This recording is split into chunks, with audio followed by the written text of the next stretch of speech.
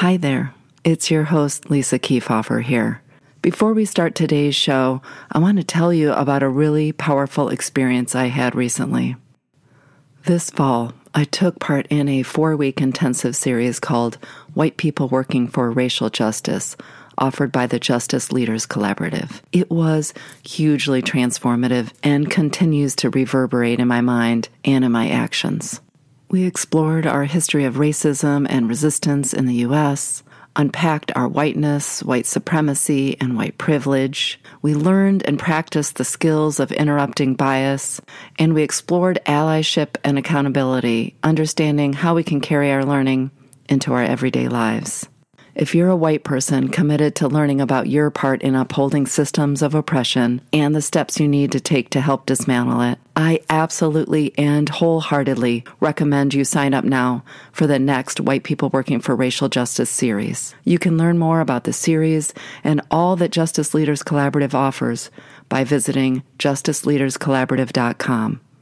You can also find the link in the notes for today's show.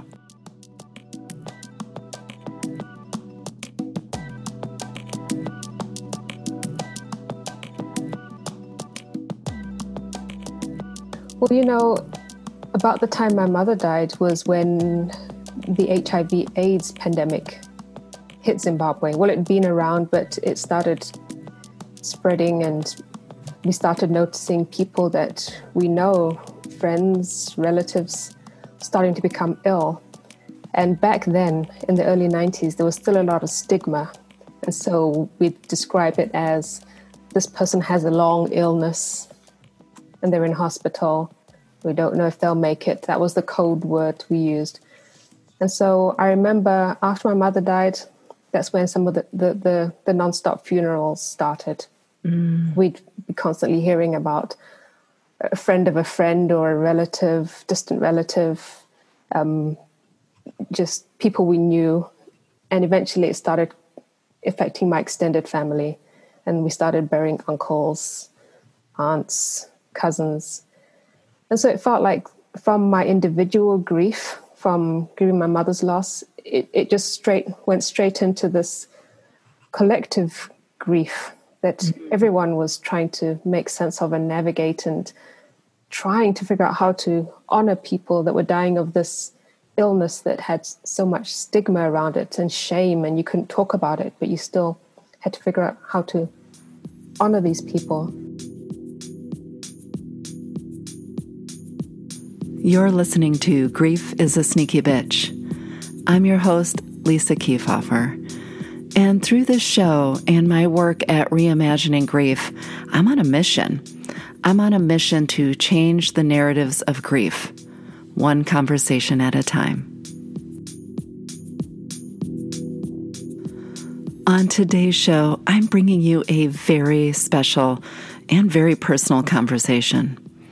I've invited you to listen in on a pretty typical conversation I have quite often with my longtime friend, Shona Taruza.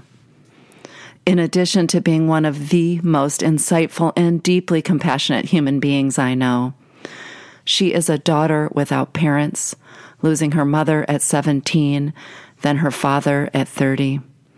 She is an immigrant several times over, from Scotland to Zimbabwe to England to the U.S. She is a mother, an artist. She is a minister and a racial justice advocate. In addition to exploring the very intimate losses she's faced in her life, we explore grief in its most expansive definition, to include the losses faced through experiences like immigration, global movements, and cultural upheavals. We explore the impact of compounding loss and the physical aspects of grief work too. I'm certain by the end of the show today, you will see why the very minute she and I met more than 15 years ago, I knew instantly that I was in the presence of someone very, very special. So my name is Shona Taruza, and I work in ministry professionally. People often ask me, where is that accent from? So my ethnic origins are British Zimbabwean, and I guess the accent's a mixture of the British and Zimbabwean, as well as some American thrown in there as well for good measure. Good morning, Shona. Thank you so much for joining me today on Grief is a Sneaky Bitch. This is an absolute pleasure. The pleasure is mine too. Thank you for having me. What you're going to hear today is a reflection of many of hours of conversations that Shona and I have had over the years of our friendship around family and love and grief and loss and race and systems. And I just wanted to invite you all into this conversation because I know I've learned a lot from our friendship, Shona, from our conversations, and I kind of wanted to just share it with the world. And so many other people have probably experienced a lot of the same things that we have. And so it's a great opportunity to invite everyone in, and people may be able to recognize parts of their own story in this. Yes, that's always my goal with the show. And I think as we're coming into a new age with COVID-19 and with the national reckoning we are having around race in this country, I think now more than ever, people want to be exploring stories that help inform, but also reflect the experiences that they're having. So I'm hopeful that today's conversation will be that. And I have a hunch, we don't know when this airs, I have a hunch after this airs, this will probably be part 1 of 2 or 3 in season 2 of Grief is a Sneaky Bitch, but we shall see. We shall see. That would be awesome.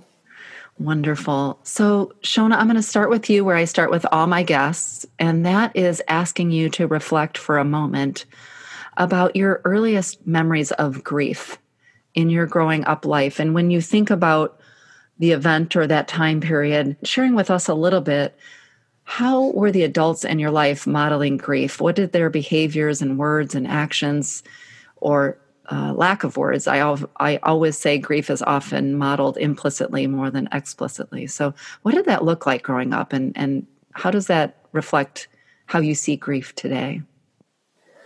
Well, I'd say my earliest memory of grief wasn't of an individual dying. It was of a major transition that my family made. And it involved a lot of loss, but also was the beginning of a new chapter. So I have to go back to my family history just to tell you a bit about it. My dad was born in Rhodesia, which was under an apartheid-type system when he was a young teenager. And eventually war broke out in Rhodesia, and my dad decided to leave and emigrate to the UK and on a scholarship to study nursing in Scotland. And when he was there, he met and married my mother, and they had me. And because they were a mixed race couple, and the mixed marriages were still illegal in Rhodesia at the time, they stayed in the UK. However, when the war eventually ended, and that was in 1980, and Rhodesia became newly independent Zimbabwe, my parents decided to emigrate back to newly independent Zimbabwe. And so this meant leaving all my mother's family. I was very close to my maternal grandmother, my Nana, my Auntie Carol, who I'm named after, and uncles and cousins and friends in London, and leaving that all behind, not knowing if we were ever going to see them again, and immigrating to Zimbabwe. And so when we arrived, the war had only just ended. So it's not like we were arriving in the promised land or anything. It was pretty messy. And being a mixed race family after the two races have just basically ended a war wasn't very easy for my parents, and I guess for us children as well, because we picked up on it. And so there was a real loss of my mother's side of the family, of the land that I'd been born in and raised in, the UK. Had to say goodbye to that. And a loss of identity. And the grief was around letting that go and then trying to figure out who we are now in this new place, and having to recreate ourselves and find our feet and find out, where we fit in.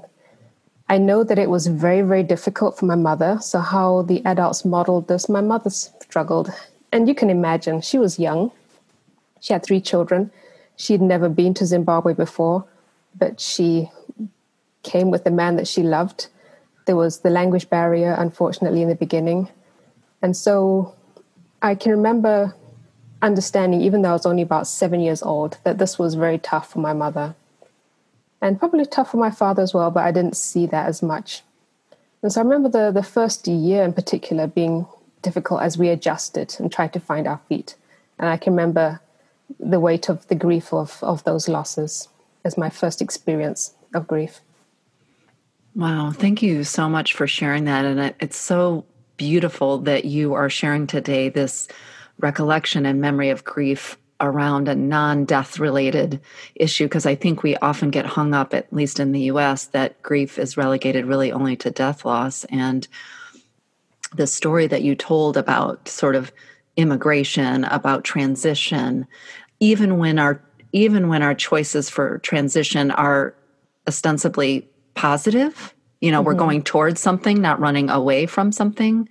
I think it's so beautifully important that you framed and named that as still a loss, and to sort of honor all of the ways in which you were saying goodbye to people and places and senses of self, and to just honor that. And I know that's a theme that has carried on in your life as you then eventually moved to the United States. So I know we'll talk about that a little bit later in the show, but I just really want to reflect back to you how much I appreciate that way of thinking about grief and talking about the ways in which we shed old identities and old places and spaces, and to really honor and give space, create space for that grief. And I know we're going to talk about that too.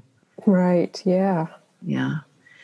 So you shared a little bit about your family. So you're one of 3 siblings. You, from a formative age, were living in Zimbabwe post-war, biracial, part of a mixed race family.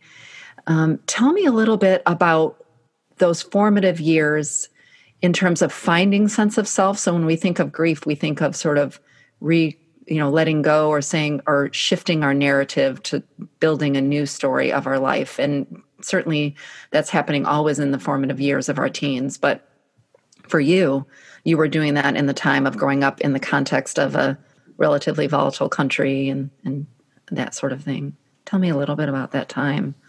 Yeah. So like I mentioned, the first couple of years, I'd probably say were very difficult as we adjusted, and each of us individually as well as a family tried to find our feet. We settled down. I remember the 80s being fairly peaceful, for my family at least.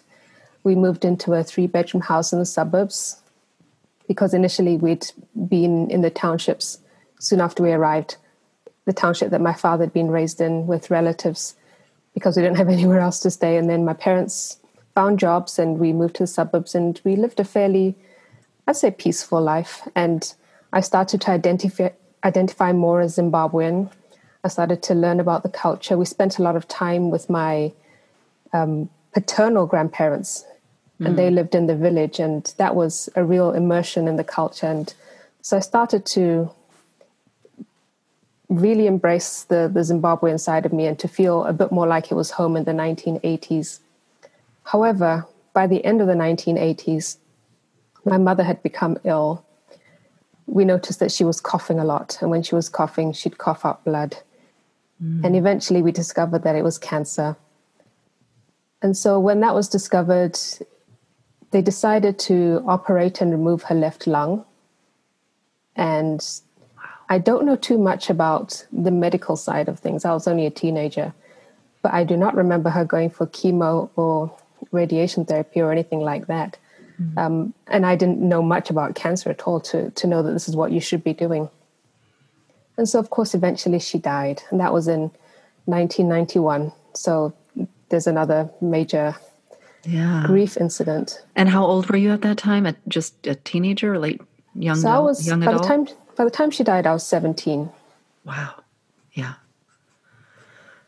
And how was that handled in your family? I can't remember. Are you the youngest, the oldest? I'm the oldest. You're the oldest. So you had younger siblings who were experiencing this as well, and your dad now just lost the love of his life. What did grief look like in your household at that time? Extremely messy. Not that it's ever clean. No. But I remember everyone grieving in their own way. I remember my dad just not knowing what to do. My mother, it was a typical household setup. My mother was the one that took care of us and took care of the household, even though she worked full time. And so all of a sudden now my dad was a single father of these 3 teenage kids. And I can remember him struggling. I remember us struggling and rebelling and each in our own way trying to come to terms with the grief. Yeah. So the best way to describe that is just messy. Yeah. And honest. And probably everybody listening to the show is nodding their head in some form or fashion, right? Because it is messy. And we don't tend to like messy. You know, we think we have expectations that things should be so neat. So, Right. so there you are, kind of getting ready to graduate high school, presumably. You're now watching your dad grieve his wife. You're grieving your mom. How did you start to navigate and make sense of that time and that shifting of your own identity? Well, about the time my mother died was when the HIV/AIDS pandemic hit Zimbabwe. Well, it'd been around, but it started spreading, and we started noticing people that we know, friends, relatives, starting to become ill.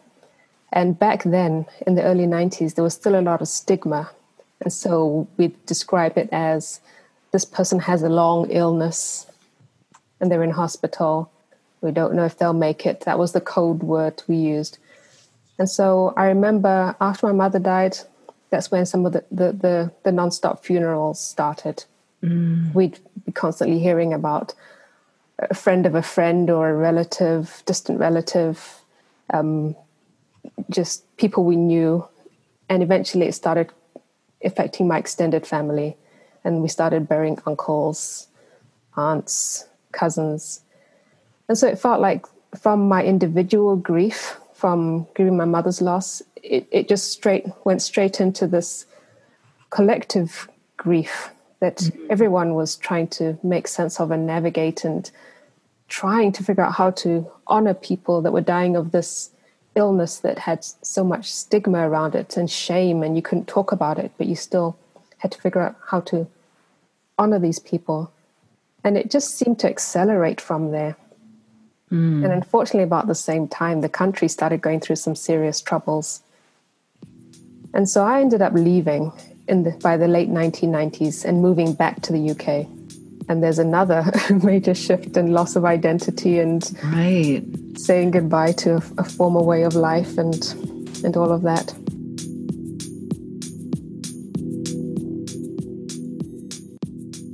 So your dad and your siblings were still in Zimbabwe and you picked up and moved to the UK. What was the impetus for that new life? Was that college? Was that just seeing what was happening in Zimbabwe?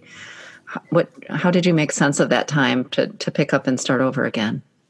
Well, actually, my sister left before me. She met. Okay. We saw the writing on the wall, and as soon as she finished high school, we sent her over to the UK.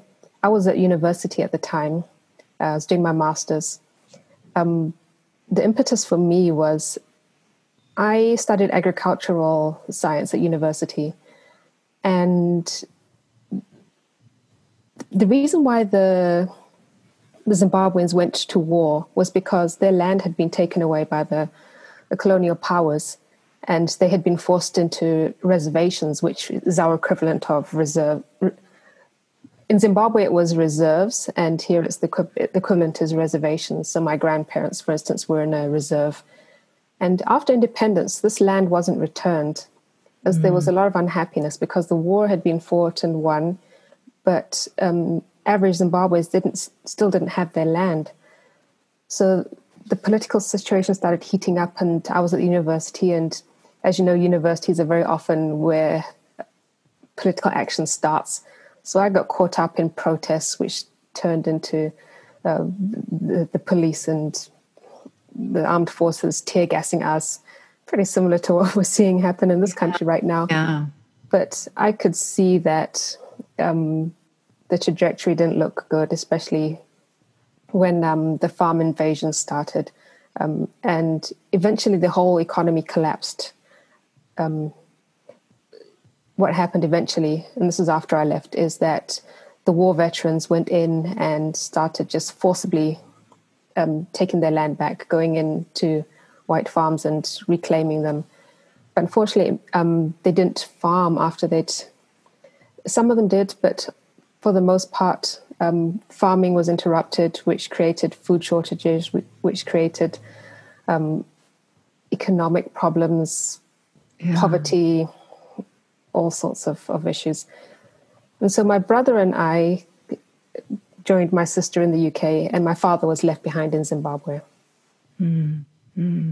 And how was that transition for you, leaving and knowing your dad was staying behind? What made him stay, do you think? Initially, he thought he could ride it out, and we were able to, if he needed it, support him financially because, the dollar had crashed and we were earning British pounds, which converted was a lot of money. And so, when he needed assistance, we were able to help him out. He did decide, he started talking eventually about moving over to the UK, but unfortunately he became ill and then he died. Mm-hmm. And how old were you when you lost your father? So I was 30 years old when he died. Yeah. So much loss by the age of 30. And how did you come to make meaning of his loss? And how is that different or the same of the loss of your mother? So I mentioned before that I work in ministry. When my mother died, I was devastated, and we'd been a family that had been raised in the church and attended church. And we'd prayed for my mother, and people believed that she would get well. And when she didn't, unfortunately, that destroyed my faith, or the faith that I had at the time, which is a very childlike faith. But when my father died, and once again, I had that major identity loss because now I'm no one's daughter. Both my parents are gone, and I'm in a different country. And who am I? And what does my life mean? And what do I do now? I started asking all those really deep questions and doing all that soul searching. And somehow, in the midst of all of that, I developed a faith, and it was very different from the faith that I had as a teenager or a child. And that became something that gave my life meaning and purpose. And with that building faith, I realized that I really needed to do something different to what I'd been doing before, which was working in science.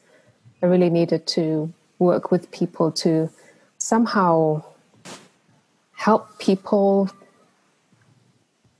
who are going through the same sort of thing that I was going through. Help us, not help them, help all of us. Yeah. And so that set me on the path to ministry, which ended up with me going to seminary and then training as a chaplain. And so that's taking me right into the grief.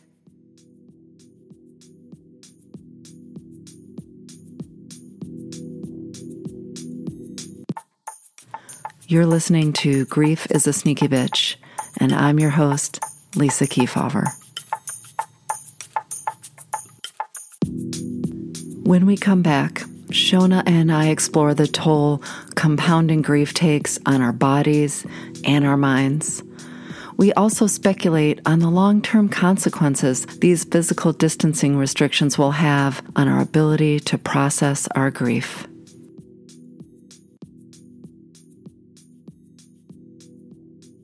Yeah, right. Then there you were, smack dab again, bearing witness to others' grief. This has been a thread that's come through for sure. Something you said, Shona, I wanted to reflect on. You were talking about the sort of cascading waves of people in your life, sort of starting more in the periphery and then coming closer and closer to home, who were dying, and particularly dying of illnesses that had stigma, but that also meant there was sort of no space to grieve, that sort of compounding grief.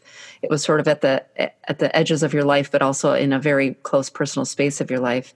And it's got me thinking about what we're experiencing in the US, but really globally.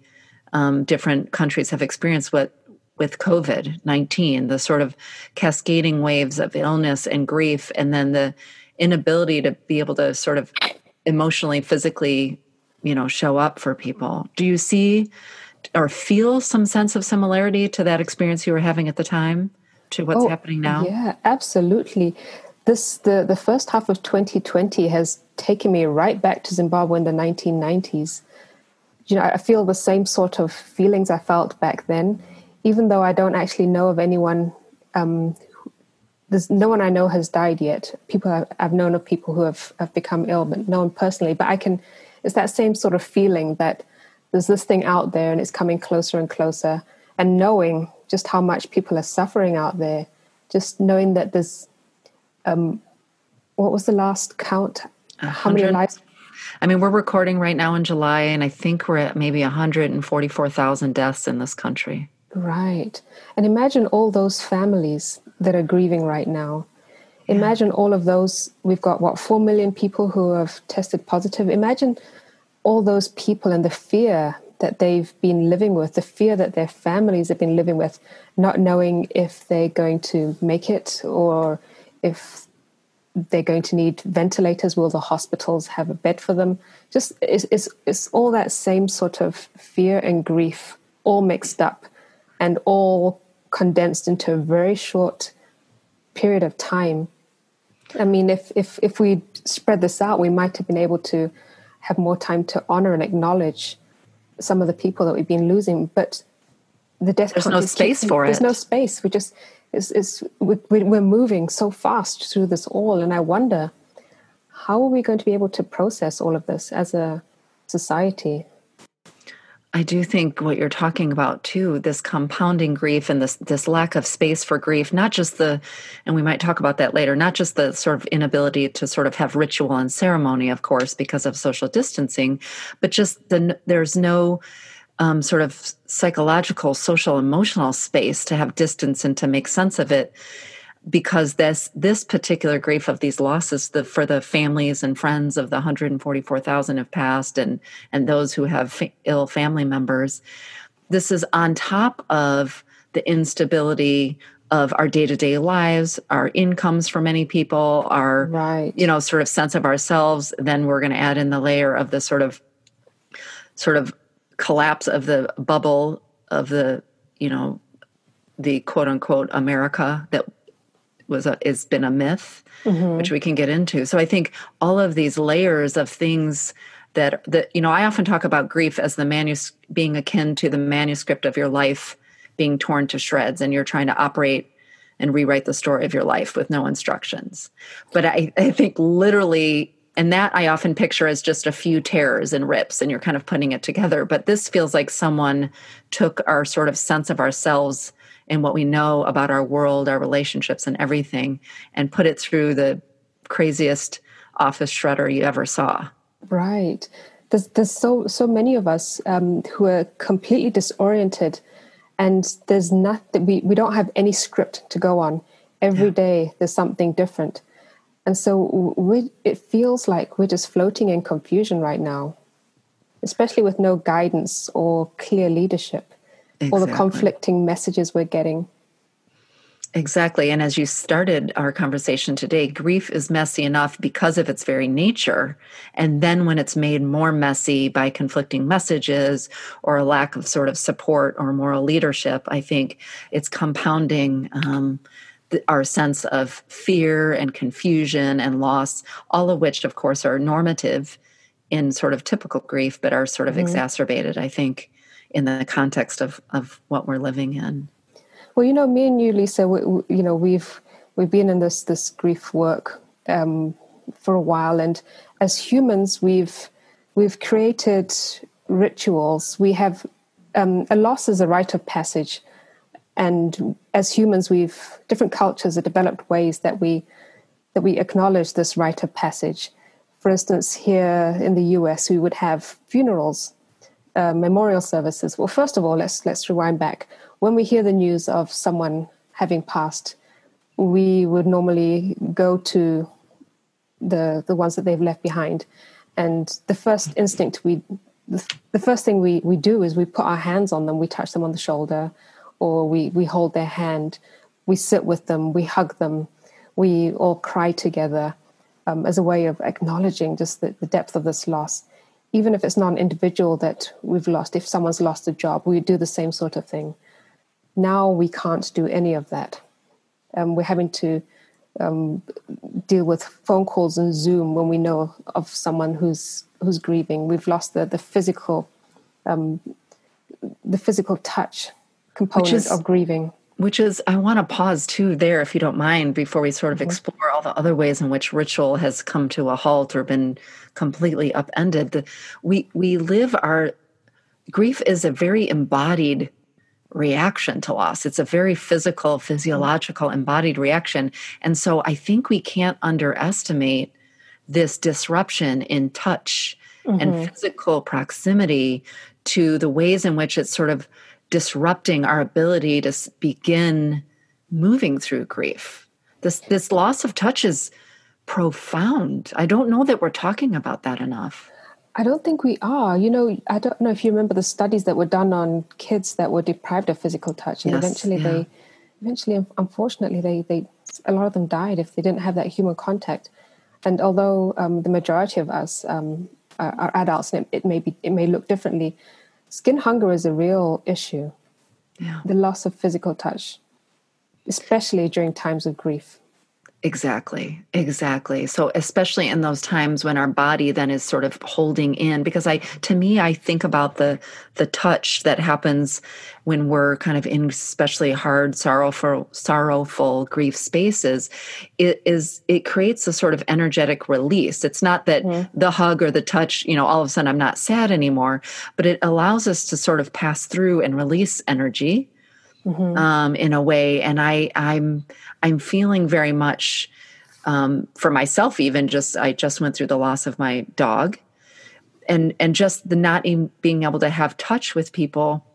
I feel grief more in my body these days than I have in past losses, and so that ability to not that inability right now, I think, for lack of gathering and lack of touch is profound. I remember when your husband, Eric, died. Yeah. The first thing I just felt this urge to come over, and I didn't have anything to say. I just wanted to put my hands on you somehow. Yeah. And so I remember coming over to your house and just sitting with you and just being there. And I think that's something that really we bonded at that time. And absolutely. Strengthened our friendship, and it's now how many years later? So it'll be 9 years in August will be since he passed. And I can remember that vividly, Shona, you coming over and being in my physical space. And I will say, I talk often about what does good grief support look like, and people are always wanting I just want to do something, and they're wanting the answer and the fix. And I will tell you to the T every single time, moments like that moment.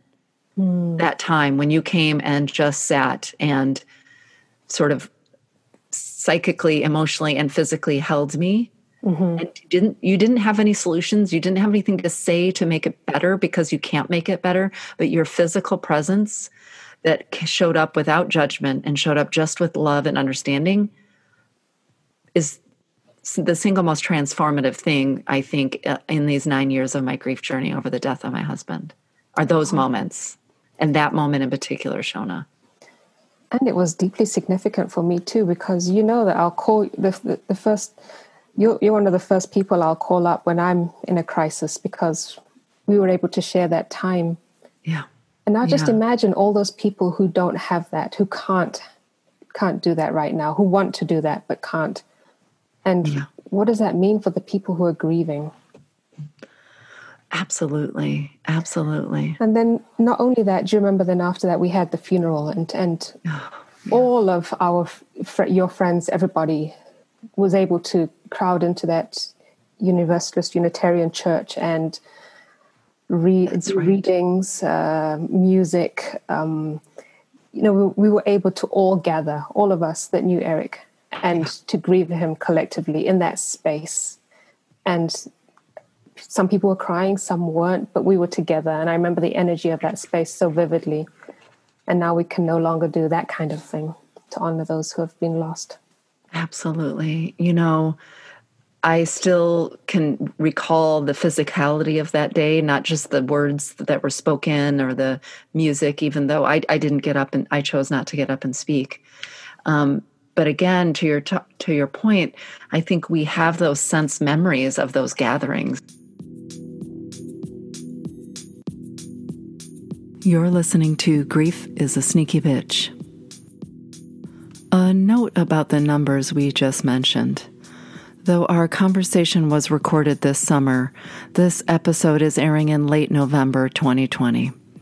And the compounding grief is even more significant as the death toll in the U.S. surpassed 257,000, and the infection rates are soaring in 47 states, with an estimated 12.4 million people having been infected. Physical distancing is still highly recommended, and states are even returning to shutdown orders as we begin the holiday season. When we come back, Shona and I explore how and why we need to create space to honor our various experiences of grief, and how our culture of gratitude can sometimes keep us from offering ourselves that much-needed space. Creating space for grief is so important, but it feels so hard sometimes, doesn't it? It's so easy, tempting, and even encouraged by others to just keep busy or focus on what you have to be grateful for. As if that is the simple solution to the very real, complex, and messy work of grief. Newsflash, it's not. Trust me, I've tried. See, the thing I've learned through my own personal grief work over the past 9 years since my husband died, and through my work assisting others through their grief, is that if you don't make time for your grief work, it will make time for you. And trust me, that's not the kind of space you are hoping for. I offer one-on-one support, and I'd be honored to help you find meaningful and practical ways to incorporate space for your grief so that you can do the important, necessary, beautiful work of honoring your loss. You can learn more about one-on-one grief guide sessions with me by visiting reimagininggrief.com.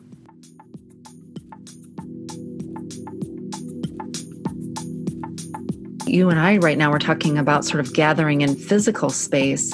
But one of the things you and I talked about the other day, I love your insights on, Shona, is the way in which we do this thing of sort of not allowing space for grief. And I don't necessarily mean in the sort of physical gathering sense, but the sense that we do when we judge ourselves or don't honor our losses because we have this way of saying, well, at least my fill in the blank. At least it's not right. Somebody else's. Can you talk a little bit about just your own reflections on how you maybe have operated that way in your life, or what you're seeing kind of as you navigate in the space that you're doing, in the work that you're doing now? Well, I've found myself doing that a lot this year. I'm very blessed, and this is how it starts. This is how it starts when you get down the path of denying your own grief. I'm looking at my life right now. If I'm being honest, I feel anxious a lot because of everything that's going on in the world. I have kids that are school age, and I don't know what the future of education looks like for them. There's so many things that are making me anxious. As they're making everybody else anxious. There's been a lot of changes that have caused me grief. There's so much that we've lost because of this pandemic, stuff that's going to be gone forever. But at the same time, I find myself saying, well, at least I don't have it as bad as those people who have been sick or have lost their jobs. And I start discounting the grief that I'm feeling because I feel like I'm being ungrateful, and I shouldn't be acknowledging my anxiety and my fear because there's so many other people who have it so much worse. And then you find yourself stuffing all the anxiety down, trying to suppress it because how dare you feel these things when you've got a roof over your head and you're healthy. And so I can sense that it's not just me that's doing that. I hear it in a lot of different people when you ask them, how are you? And you generally want to know how they are. And they say, well, I'm very fortunate. And you're like, wow, I know for a fact that, you've had to change jobs, and that must be really tough for you. And I know that now all of a sudden, or for instance, you've become a homeschool mom all of a sudden, and meanwhile you wanted to be a career woman, and that's a big loss. But we can't acknowledge these small losses because there's so much other loss out there that is more worthy of people's attention.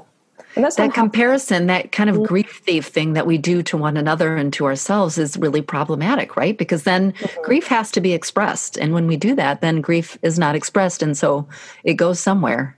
It goes somewhere. And it's usually the body. I tell you, Yeah. April, May, I had this physical pain in my chest, which made no sense whatsoever because I was in the middle of numbing and trying to keep calm and carry on. And the middle of my chest was hurting. And I knew it wasn't illness or anything like that. Then one night I sat down and just thought about it, and I was like, it's my heart aching, not literally, but it felt like that was what it was. It was just the heartache of all the changes that me and my family having to adjust to, and seeing the world changing around me and not being able to make sense of it because it's changing so quickly every day.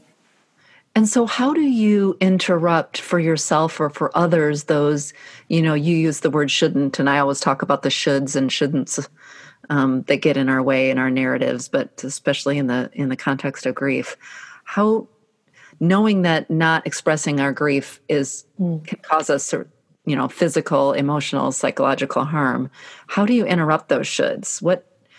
How do you make space for that, either for yourselves or the ones you love? I know you often, I'll let you answer that, but I know you often hold me to account and say, no, but really, because I always start off with like, well, I don't have things so bad and I'm grateful for this. And I've know you've caught me and said, yeah, and it's okay to feel. Is that what you do for yourself? Or well, that's what you do for me too. I mean, only just last week, I remember you calling me out. Yes. But something else that, so people like me and you are very fortunate because when you're in the caring professions, the importance of self-care is drilled into you.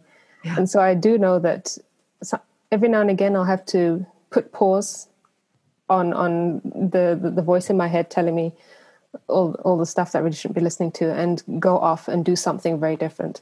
Yeah. For me, a great outlet is journaling, and I have written volumes and volumes just in the first half of 2020 alone. And I can rant and rave and complain about how unfair my life is to my journal and not feel like I'm burdening any other individual. And then once I've released it there, then I have more capacity to take in what's going on in the world. If I don't attend to my own grief, I don't have space to listen to anyone else.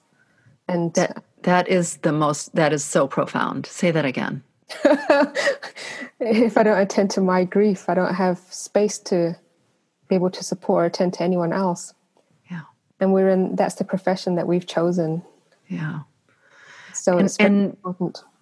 It is really important. And I don't think people take that seriously. So I think that what you just said and why I asked you to repeat it is so important, because we're so taught to not be quote unquote selfish, to be grateful. And I do believe in gratitude. I have my own daily gratitude practice. So this isn't to bash gratitude, but I think we are caught up in this myth that if even the words we would use it, self-indulge, right? Mm-hmm. Into our own sense of loss or pain, that we're selfish and self-centered and that we're not going to be good for other people. But I do think what you said is absolutely true. And the truth is the very opposite, which is if we can't express and articulate and practice the kind of love and compassion and holding space for our own pain and our own grief and our own loss, then how on earth are we going to be able to do that for others? Because we don't know what it looks and feels like, because we didn't release the energy and the caught up emotions that are in our body. And also we're implicitly telling other people, I actually don't believe in letting out your emotions because I don't do it myself, right? Right. So it's sort of explicit and implicitly compounding. And that's true. And for both of us, me and you, one of our most important roles is as mothers. Yeah. And this pandemic has taken a real toll on the children. And, you asked me at the very beginning, how did the adults in my life model grief for me? Yeah. And now we're in that position. That's right. That's right. How are we modeling grief for our children, and even just acknowledging and naming? I often think about coming back to where you started, you named grief over a loss that some people don't even name it. And so I know I have been with my daughter Lily, and I know you are. I've been trying to speak out loud and really name all the ways in which losses are happening: loss of school, loss of normalcy, loss of a sense of safety, and all those things. But to name and sort of to define, I think is profoundly important, because it gives us, if we can't name it, then we don't know how to respond or what to do with it. Exactly. And the younger generation, even though they're not facing the threat of the loss of jobs, or they don't have to worry about being homeless, or the kind of things that adults will be worrying about. For instance, my son Mikey played on 3 different soccer teams, and that has all come to a stop. And that was a big identity. That was where he drew his identity from. He was this sporty kid who could go out and socialize and be with people and excel on the soccer field, and then he'd feel good about himself and he'd get exercise. And just having all of that stop, people might think that's trivial, but I've been speaking to him about it, and I've been saying, I understand that this is a huge loss for you, and I'm sorry that this is the way things are right now. And that expression is so profoundly important, because it might give validation and meaning to sort of internal thoughts and feelings that our children or those around us can't name or recognize or place. And we start to all think, I talked early in the COVID pandemic, I did an interview with somebody, and I thought I wanted to make sure people understood, I think people were feeling crazy for all these changes, and that they were having all these feelings. And I think the importance, again, like what you're modeling for Mikey, which is you can't fix it. You can't get him on a soccer team right now. That's not the point. But the point is to sort of name and sort of honor and give space for whatever reactions and feelings he's having, and to honor that is, again, profound. I think we like to be able to do something that looks actionable, but just like you coming and sitting and holding me in that space after Eric's death, to just name for somebody, yeah, this is real loss that you're experiencing. It doesn't look like a big action, but it's everything. Mm-hmm. It's that empathy. And something that we're not going to be able to answer right now, but I wonder how we're going to process all of this grief as a society, because right now we're still in survival mode. Yeah. We're still in the middle. I don't even think we're in the middle of it. Apparently it's going to get so much worse. But how, as a nation, are we going to collectively grieve all the people, all the changes, everything that's happening right now? It's got to be done, as you know. It has to be done. And how do we do it little by little when we're still in the midst of survival, fight or flight mode, and set ourselves up so that when we quote unquote get to some place where that feels like a past event, it's almost anticipatory grief. It's ambiguous loss, of course, because we're losing things and unsure what will come back and won't. But it's also the kind of that work of anticipatory grief, right? It is definitely anticipatory grief. And I also feel like it is quite traumatic. Trauma in the sense that you feel powerlessness. You feel powerless in the face of this threat that is coming, and you can't defend yourself, and there's no one there to help you. That's I think that's a definition of trauma. That I think it was Gabor Mate. I think that was his definition. When you go by that definition, all of us are experiencing trauma right now. For instance, I'm going to be going out later on this afternoon. Am I going to become infected? And if I do, am I going to become sick? If I do, will I die? I don't know. I feel like I have very little control over my life right now with the threat of the pandemic. And so we're being traumatized. Yeah. How are we going to process this trauma when this threat does eventually pass, and we hope that it does? Yes. And again, back to this sort of embodiment conception that we had earlier, which is we hold trauma in our body, and trauma treatment often is sort of, through sort of the embodied physical release, including touch, sort of the tender touch of someone who loves you. And so I do wonder the ways in which we can begin to figure out how to move through and process some of our trauma as we are still being, you cannot process trauma when you're still sort of in the home of the abuser, to use that metaphor. And I think we are in that in COVID, but I'd also love to turn to, we're in this space of national reckoning around the institutional and systemic policies and practices that are racism, that make up the identity of our country. And so we're not only living in the trauma of that system, but also the sort of uprising and the sort of reckoning with that is also critically important. And I think spreading sort of a level of disruption to our knowingness and to our sort of sense of safety. And then that's more trauma. So we're sort of doubly in the midst of this space right now.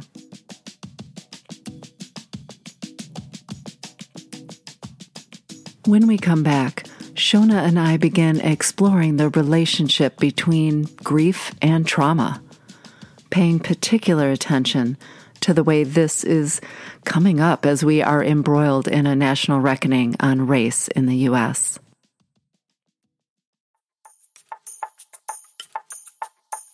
I'm your host, Lisa Kiefhofer, and you're listening to Grief is a Sneaky Bitch with my very special guest, Shona Terusa.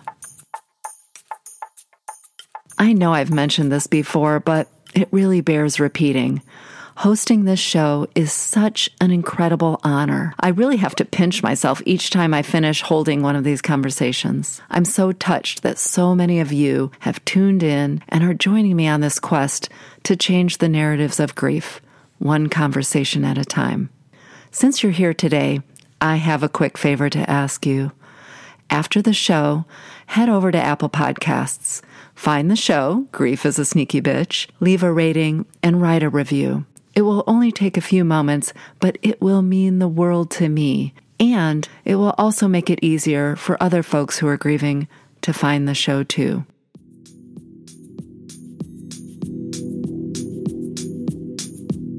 And you raise a good point, and something I'd like to add. All of these protests that we're seeing right now, and I've participated in 5 of them so far, where we go out and take to the streets and we're screaming at the top of our lungs with masks on. Let me just say that. Yes, no complaint letters here, with masks on, right? Yes. I feel myself processing my grief through that. It's that embodied movement. Exactly. It's action, yeah. With a group of people who are also grieving, who are saying, stop killing us, I can't breathe, no justice, no peace, all the chants that we're doing. For me, that has been the clearest expression of healthy processing of grief that we're doing as a nation right now. And I think that's why it's I think it's 55 days in Portland. People in Portland are still protesting. There's something to be learned from that. They're telling us something by the fact that they're still on the streets. And now, I think I heard yesterday, 4,000 people came out because we had the mums come out and form their wall. And then we had the dads come out with their leaf blowers and hockey sticks to counteract the tear gas. And then after that, the veterans came and formed a wall in front of the fathers who were in front of the mothers who were in front of the protesters. That's grief work to me. It is saying, absolutely grief work, yeah. What they're saying is, I stand with you. I may not be able to put my hands on you, but I'm going to put my body here in this space for you. This is my show of support. This is me empathizing with you. I see what's happening. I grieve with you. I'm grieving. I'm also grieving for myself and for the reality of what this country really means. I'm grieving the loss of our identity as this exceptional country. Now that we see just how deep the systemic racism has infected all the structures of our country. I feel everyone grieving on the streets right now.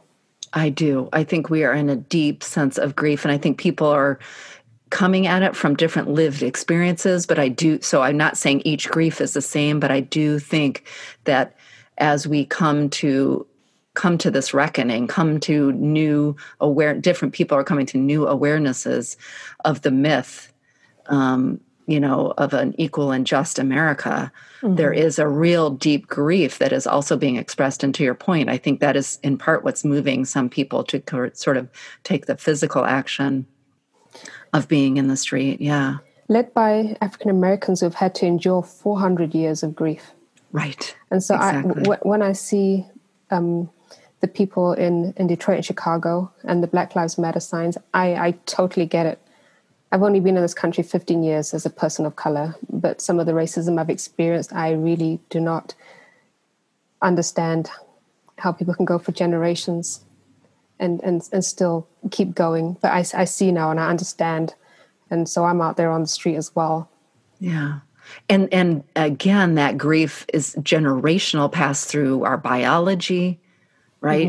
Passed through sort of the bodies and carried through because it has not been acknowledged and honored and expressed. Right. Something you just said, I mean, I'm curious to know the sort of differences in which I know you and I were talking the other day about some of the grief that you're experiencing as you start to create space, make space for holding all of the racism that you have suffered over the years and not made space for or not honored, and it's kind of all coming up now, and that's part of the grief work that you're doing. And I can imagine there's lots of folks listening who are experiencing that. Do you want to share a little bit about that aspect of your grief right now? And so I mentioned at the beginning that my father was Black African and my mother white British, and they met in Scotland in the 1970s when people didn't do that kind of thing, it wasn't as common as it is nowadays. And so I know from what I've heard, what they've shared, what other people have shared, that it was extremely challenging for them. And from the moment I was born, I was a controversy because I was born in a small town in Scotland. And I think I was probably the only brown kid in town. I don't know for sure. But then my parents constantly having to move and try and find communities where they would be fully accepted. Because, this world is generally very segregated everywhere. Everywhere, yes. And so for them, I know there was a constant struggle. I felt their struggle. I had struggles of my own trying to figure out where I fit in, and just the constant racist comments and just the experience of being the outsider. Yeah, constantly. It's all those. So we were discussing about what Ibram Kendi calls it. It's not the microaggressions. He prefers to describe it as the racial abuse. All those incidents that have been imprinted in my memory from all the years, and they've shaped me in some way. All of a sudden, all of that came rushing out. Like when it started when I heard of Ahmaud Arbery's murder. And then it was followed by Breonna Taylor, and then it was followed by George Floyd. It tapped into that pain that I've been carrying all these years. Yeah.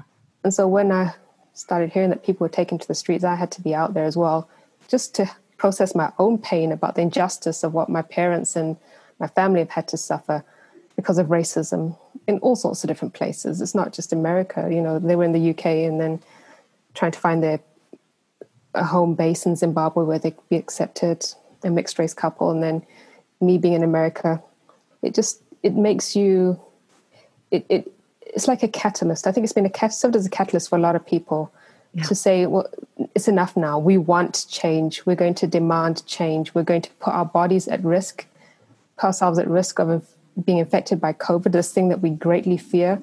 That's how much it's affected people, that they're willing to put themselves out there in the middle of a global pandemic just to be able to release all of that grief from lifetimes and even generations. And grief has to be acknowledged, not always necessarily by others, but we have to acknowledge our own grief, back to that sort of creating space for yourself.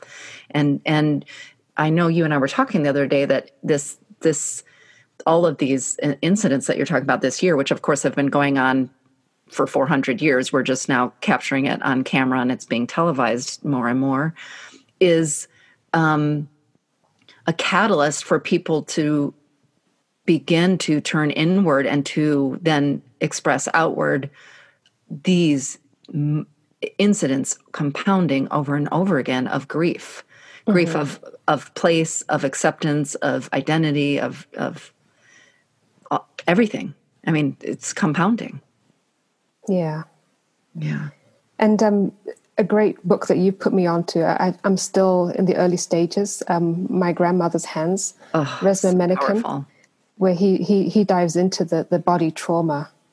And so that's something that I'm hoping to continue to work through over the next couple of weeks, just to have an understanding of what's been going on with people, what's been happening with me all of these years, what's happening right now. It's part of that whole meaning making that we have to constantly do.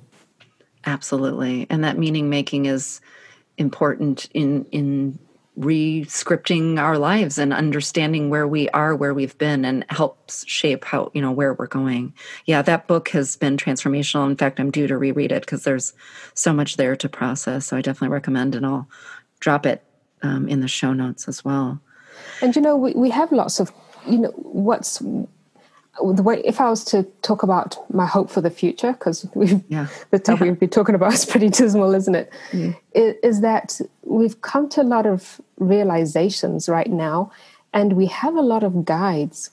Because already we've talked about, I've mentioned Ibram Kendi and I've mentioned Resmaa Menakem, and there's so many others right now that it feels like they were just waiting for a time such as this, because they published their books like in the past couple of years, but all of a sudden they've become so relevant now. Yeah. So we have guides, we have people who are going to help us to get through this, but we have to spread the word, which is why I'm so glad to be on your show, because we need to normalize grief. We need to point people to guides that will help us with the meaning making, processing, releasing of all this. Absolutely. And we need our guides. And part of having our guides means we're shifting the culture of opening up the fact that we need to talk about these things, that we need to express these things. And I've been even thinking in my own work towards anti-racist practices in my day-to-day life, like this learning and reading is important. And just like grief, you still have to do it yourself. You have to do the work. You have to look internally and then respond externally in the world. And I think, this messiness that we're experiencing at this sort of national reckoning is akin to the same messiness that is the nature of grief, and just owning that is going to be a messy process and not letting the messiness deter us from taking that next step, whatever that next step is. Exactly.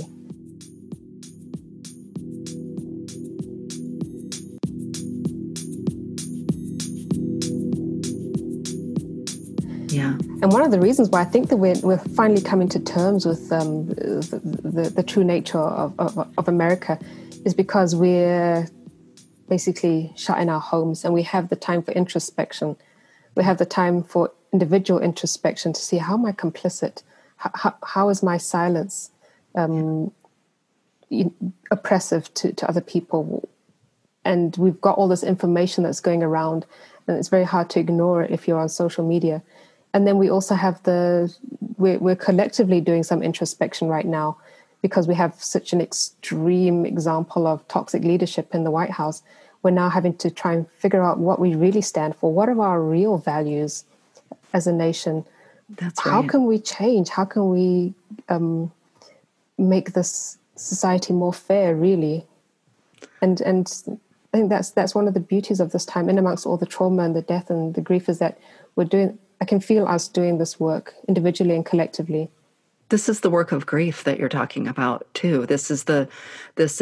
Our manuscript has been shredded, and so now what? So as we can rebuild and rewrite the story of our country, of our culture, of our lives, of our family spaces, of our communities, that requires us to not rush back. We can never return to sort of where we were. So then pausing and doing the work of really understanding what was the good and the bad, what is the harm and the beauty, and then how do I take that learning, small baby steps and big giant leaps, sort of locally and sort of globally. Yeah. Mm-hmm. I think that's true. And I think, something you and I talked about the other day is recognizing that even this is loss, that we are losing our identity as our eyes are becoming more wide open to who we thought we were sort of at a national level. And I'm not, again, I think we're all coming to different understanding. I think, white people in this country are very late to the party in understanding even our own sense of our identity as having a race and opening up to that this country isn't what the myth is and what the sort of words of the Constitution and everything have said. So I'm not equating that everybody's waking up in the same way at the same time, but I do think we're all experiencing a sense of loss of our identity, of ourselves, and not necessarily in a bad way, but just a loss of our sense of ourselves, our race, our country, and that loss is part of what we're seeing in terms of people's anxiety and stress and volatility. It's not bad, it just is. And I think to name that is really important. Absolutely. And if we're talking about the 5 stages of grief, I know there's some controversy around those, but if we were to talk about that model, I see a lot of denial as well. Yes. But at the same time, we know that you have to move through that. There's people that are holding tight to the past. You see it in them trying to protect these statues and the old way of doing things.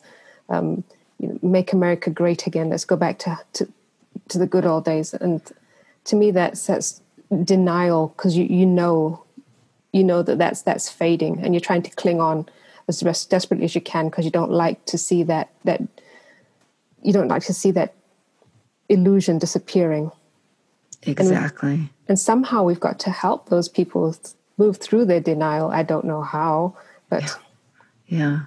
I think we have to start sort of locally, and I mean that not necessarily like city politics, although sure, but I mean sort of locally in our conversations and the people with whom we have influence, even the conversations you and I have, weekly, and with those around us, I think is the way we do that. Just like we're change. My mission is to sort of change the narratives of grief, one conversation at a time, and I think that is true on all the different expressions of grief, including the sort of shifting and the grief that we're talking about sort of at the national level in this country.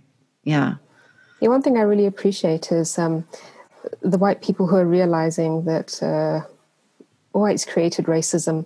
It's white people who are racist. And we've got to do the work of cleaning this mess up and having those difficult conversations with Uncle Bob at Thanksgiving and trying to move him along and move your neighbor along. And it's exhausting work, but that's the type of some of the work that has to be done. And I'm glad to see from what I've seen of my Facebook friends posting stuff that people are realizing that they can't stay silent anymore in the face of racist jokes or other systems that they're beginning to notice. Exactly. And to come to an understanding that this grief, that this work, that this shedding, that this silence is important and actually benefits everybody in the long run, as messy and painful and uncomfortable as it is. And that shedding process I'm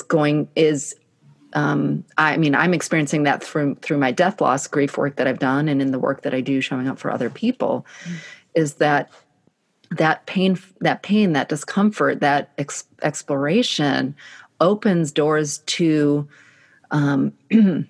wellness and joy and delight and connection in ways that you would never access if you didn't do that work. Right. I've been thinking something. I'd love your reflection on this. I don't know why. I'm a total word nerd, and narrative therapy and language has always been really important to me. And this morning I was back on Google, revisiting sort of what Google is telling the world grief is, sort of what are the nouns, the synonyms, and the antonyms. And something really struck me this morning. So grief in its sort of primary noun definition is deep sorrow, especially caused by death. And then the synonyms they had for it was sorrow, misery, anguish, pain, distress, agony, suffering, heartache. And the antonyms they had for it were, of course, things like joy and delight and amazement. But the informal definition for grief right under deep sorrow, especially caused by death, is trouble, annoyance, bother, irritation, harassment, as in don't give someone grief. And I thought, I don't know. I just had this light bulb. It's still turning on. So bear with me as it, starts to make meaning for me. But I love your reflections, which is that's exactly why we've kept our grief work or even our national reckoning work at bay, because even the way we talk about the uncovering of that pain, that loss, we talk about it as if it's trouble, annoyance, a bother, an irritation. So just in our naming of it, we relegate it to the space of not something to address or to do work by. And, I had a strong reaction when you started describing that, because it's very dualistic, the way it's been described. Exactly. And, during my time as a hospital chaplain, very often I'd be with people whose relatives had been sick and who had been suffering for a very long time. And when they finally passed, for some of them, for the relatives, there was a sense of relief that this pain that the relatives were suffering from was now over. And the relative had moved on to, if there were people of faith, a better thing.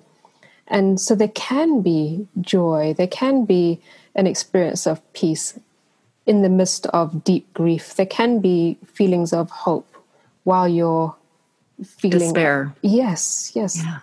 They're not mutually exclusive. Some of the part of the conversation we've had today, we've described how, basically terrible things are right now, but the signs of hope and the signs of encouragement that we're noticing in the midst of it. And I think we have to move away from, like you said, binary thinking. Yeah. Right. Grief can be many things, and it's a natural process. It's a rite of passage. You can't move on to something newer, sometimes even better, if you don't let go of what was before. So when I think of the word grief, I think of it as a releasing, as an acknowledging, as a honoring. Yeah.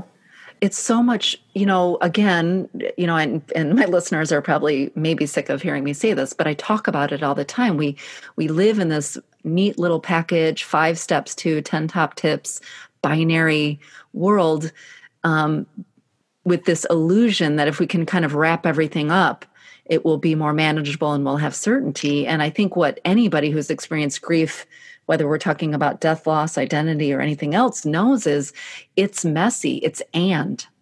And the minute we start, the moments that we let in and, the moments that we hold space and honor and show compassion to both relief and despair, let's say, or joy and sorrow, I think is the moment that we come into our own, and then we can show up for others because we can understand and process the complexity. The non-complexity is just the illusion. Right. We need to get rid of those grief scripts. Yeah. This is what grief looks like. This is how you process your grief. No. One day you may wake up feeling, great. By the end of the day, you're feeling like crappy as hell. Exactly. Or moment to moment. Yeah. Right, exactly. And that's all perfectly fine. There's no shoulds. There's no rules as to how you grieve, what grief looks like. It's just rolling with it. Exactly. Something you just said there really resonated for me. I was working with a client the other day in my one-on-one grief guide sessions, and she's a very instrumental griever. So somebody who really likes sort of intellect and action. And I said, your first, thing to do, between this session and the next is without judgment, just grab a notebook or whatever tool you use and write down every time you hear the word should in your head when it comes to your grief and your loss. Right. So what you just said there was we want to make it neat and we want to follow these scripts and these rules. But I think what we're coming to understand, metaphorically, at a national level, but I think we can understand at the personal level, which is these scripts often are misguided. They may have served a system or a belief for somebody somewhere in the past, but I think we really have to sort of open up and start to understand are these scripts that are in our heads that feel quote unquote true serving us any longer. And you can't sort of rewrite a new narrative or come to a new understanding or release, as you said, in the grief work until you start to acknowledge what's there. Exactly. And that's exactly what you're doing. You're helping us to reimagine grief. Isn't that perfect? Well, thank you. You're now my new spokesman for Reimagine Grief. Thank you, Shona. Is there anything else as we close out today's conversation? And I do think I would love to invite you back towards the end of season 2 of Grief is a Sneaky Bitch so that we can sort of reflect on the ways in which this compounding grief, this space for grief, the evolution of our grieving of identity and reshaping of our national understanding is happening. So I'd love to, this is just a pause until another conversation. But today, is there any reflections as you sort of close out after sharing sort of some of your own personal experiences navigating grief, your professional experiences in the ministry navigating grief, and then sort of this, national collective grief that we're experiencing? Any sort of wishes for people or reminders? I would just say that, with every goodbye, there's usually a new beginning. Yeah. And grief is not to be feared. I think the more that we can embrace our grief in however that presents itself, the more opportunities there are for new beginnings, new possibilities. Like your work came from your experience of losing Eric. My work came from my experience of losing my parents. And so grief can bring opportunities if we embrace it and sit and listen to the lessons that it could bring us. And so I think it's not to be feared. It's to be honored and welcomed, and I think listened to. So that's what I'd share. Listen to your grief. I could not have said that any better myself, and that's why we are deep soul sister friends. That's right. That's right. That's where our friendship has grown and thrived over time. And I just so appreciate your wisdom, your generosity, your willingness to sort of reflect out loud about your experiences. And I know that our listeners today are walking away feeling seen and heard, and maybe thinking in a new way about how they welcome in their grief, as you said. Well, it's been an absolute honor to be a part of this. Let's do this again sometime. We will definitely do this again sometime. Thank you so much today, Shona. I really appreciate it. Thank you, Lisa. Wow, y'all. Shona's wisdom and insightfulness is such a gift in my life, and I'm so glad I was able to share this gift with you today. Our conversation was such an important reminder of the expansiveness of grief, including in the context of cultural upheavals and immigration, and it reinforced the importance of recognizing the embodied toll grief takes in all of our lives. She has and continues to transform all the losses she's faced and continues to face in her life into her role as a mother of her 3 children, as an American citizen, as a racial justice advocate, and to her work as the minister of outreach, social justice, and diversity at her church. She and I have been book swapping for a decade and a half now, constantly learning and sharing with one another. So I am not at all surprised we ended up talking about books in today's show. You can find the link to the 2 books we mentioned earlier, How to Be an Anti-Racist by Dr. Ibram X. Kendi and My Grandmother's Hand by Resmaa Menakem in the show notes for today's episode.